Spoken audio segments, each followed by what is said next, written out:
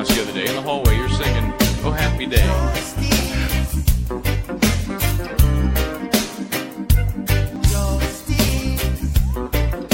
One word prayer. Justice, where are you?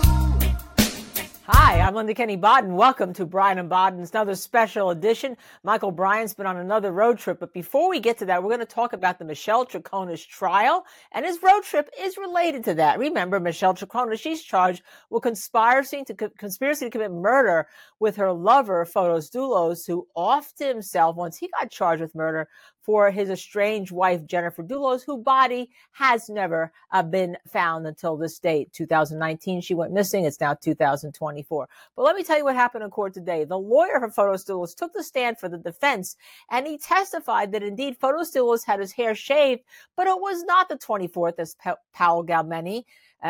He pronounces it, by the way, different names, Pavel Galmeni, as you will hear in the trial. But it was a week before, on the 16th, not the 24th, when Michelle Troconis is allegedly had conspired to get Jennifer Dulos killed by Fotis Dulos on that date. Also, who took the stand was a neighbor who said he saw Fotis Dulos jogging alone, kind of shuffling near the house that they were not living in, not the house that Fotis Dulos was not living in with Michelle Troconis, Jefferson Drive. And supposedly Dulos was alone. He was haggard. He looked distressed. He looked old. It was so unusual that the neighbor came back and told his wife and his child about this. Again, he wasn't with Michelle Troconis. But what I want to talk to you about, Michael Bryant, is the important witness for the day. That is Dr. Elizabeth Loftus. She is a giant in the field of memory, how false memories are implanted. She testified today. She testified that while there was no pressure like hitting or beating or sleep deprivation that she could see, that because you have a pressure situation, that alone could implant false memories. And as you bring them up and you want to give the police what they want, you create memories that you didn't really exist, didn't really have. So Michael Bryant, you're in the field. You actually, by the way, went to the car wash. Will that car wash convict Michelle Troconis? But you also know about what was happening in the courtroom. You are a person on the ground. Talk to me about where you are, why, and what happened in the courtroom, and why you're at the car wash. Hey, Linda. Some crazy defense expert witness testimony today. I know you've worked with this woman before. I'm not sure the judge did any favors for the prosecution by jumping in during that cross-examination, but hey, we'll see how that plays out. Today, I'm in Avon, Connecticut. This is Russell Speeder's car wash. We've heard about it during testimony. This is where Fotis Dulos brought the red Tacoma truck. Now, remember, prosecution says that it's that truck that he used to drive from his home near here in Farmington, Connecticut, south to New Canaan, where he killed Jennifer Dulos. So 5 days after that took place, prosecution says he brought it up here, get it detailed, and get rid of all the evidence. The question becomes, if all of that's true, how does that equate to the guilt of Michelle Troconis for the conspiracy to kill Jennifer Dulos? That's the top charge. Well, here are the two facts the prosecution is relying on. Number one, she apparently followed him to this location and picked up Fotis Dulos after he dropped off the truck and then came back later after it had been detailed. Her phone number is on the work order for the vehicle. That's it. There's no name.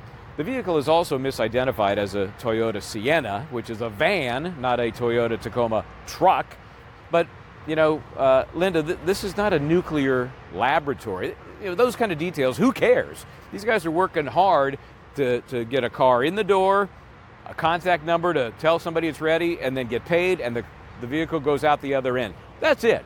So I don't put a lot of stock in the fact that they misidentified the vehicle. Who cares? The prosecution, though, wants this jury to know that Michelle Troconis was so involved in the cleanup of whatever was going on with that Toyota pickup that she must therefore have been involved in the planning to murder Jennifer Dulos. That's why this location is so important. That's why this testimony has come in so late in the case. The question really becomes, is the jury going to go for that? Are they going to carry that, what the prosecution says is logical thought process, from detailing a truck to conviction for conspiracy to commit murder? But Michael Bryant, those facts help the prosecution in some ways related to the other charges that Michelle Troconis has against her, not just the conspiracy to commit murder, right? Yeah, Linda, there's no doubt that these details and this location, you see what I did there with details, they got the truck detailed, it's going to help the case against Michelle Troconis for tampering with evidence, or even perhaps hindering prosecution. If, in theory, if you're tampering with evidence, aren't you then hindering prosecution? So those two charges, yes, certainly could be impacted by what happened here. But let's think about it. If you're defending somebody on a murder charge, conspiracy to commit murder, where the top charge is life in prison, tampering with evidence, that's a max of 5 years here in Connecticut. That's a win. So I would not be surprised to see a conviction on that lower charge. But again, when you're looking at murder, that's a walk in the park.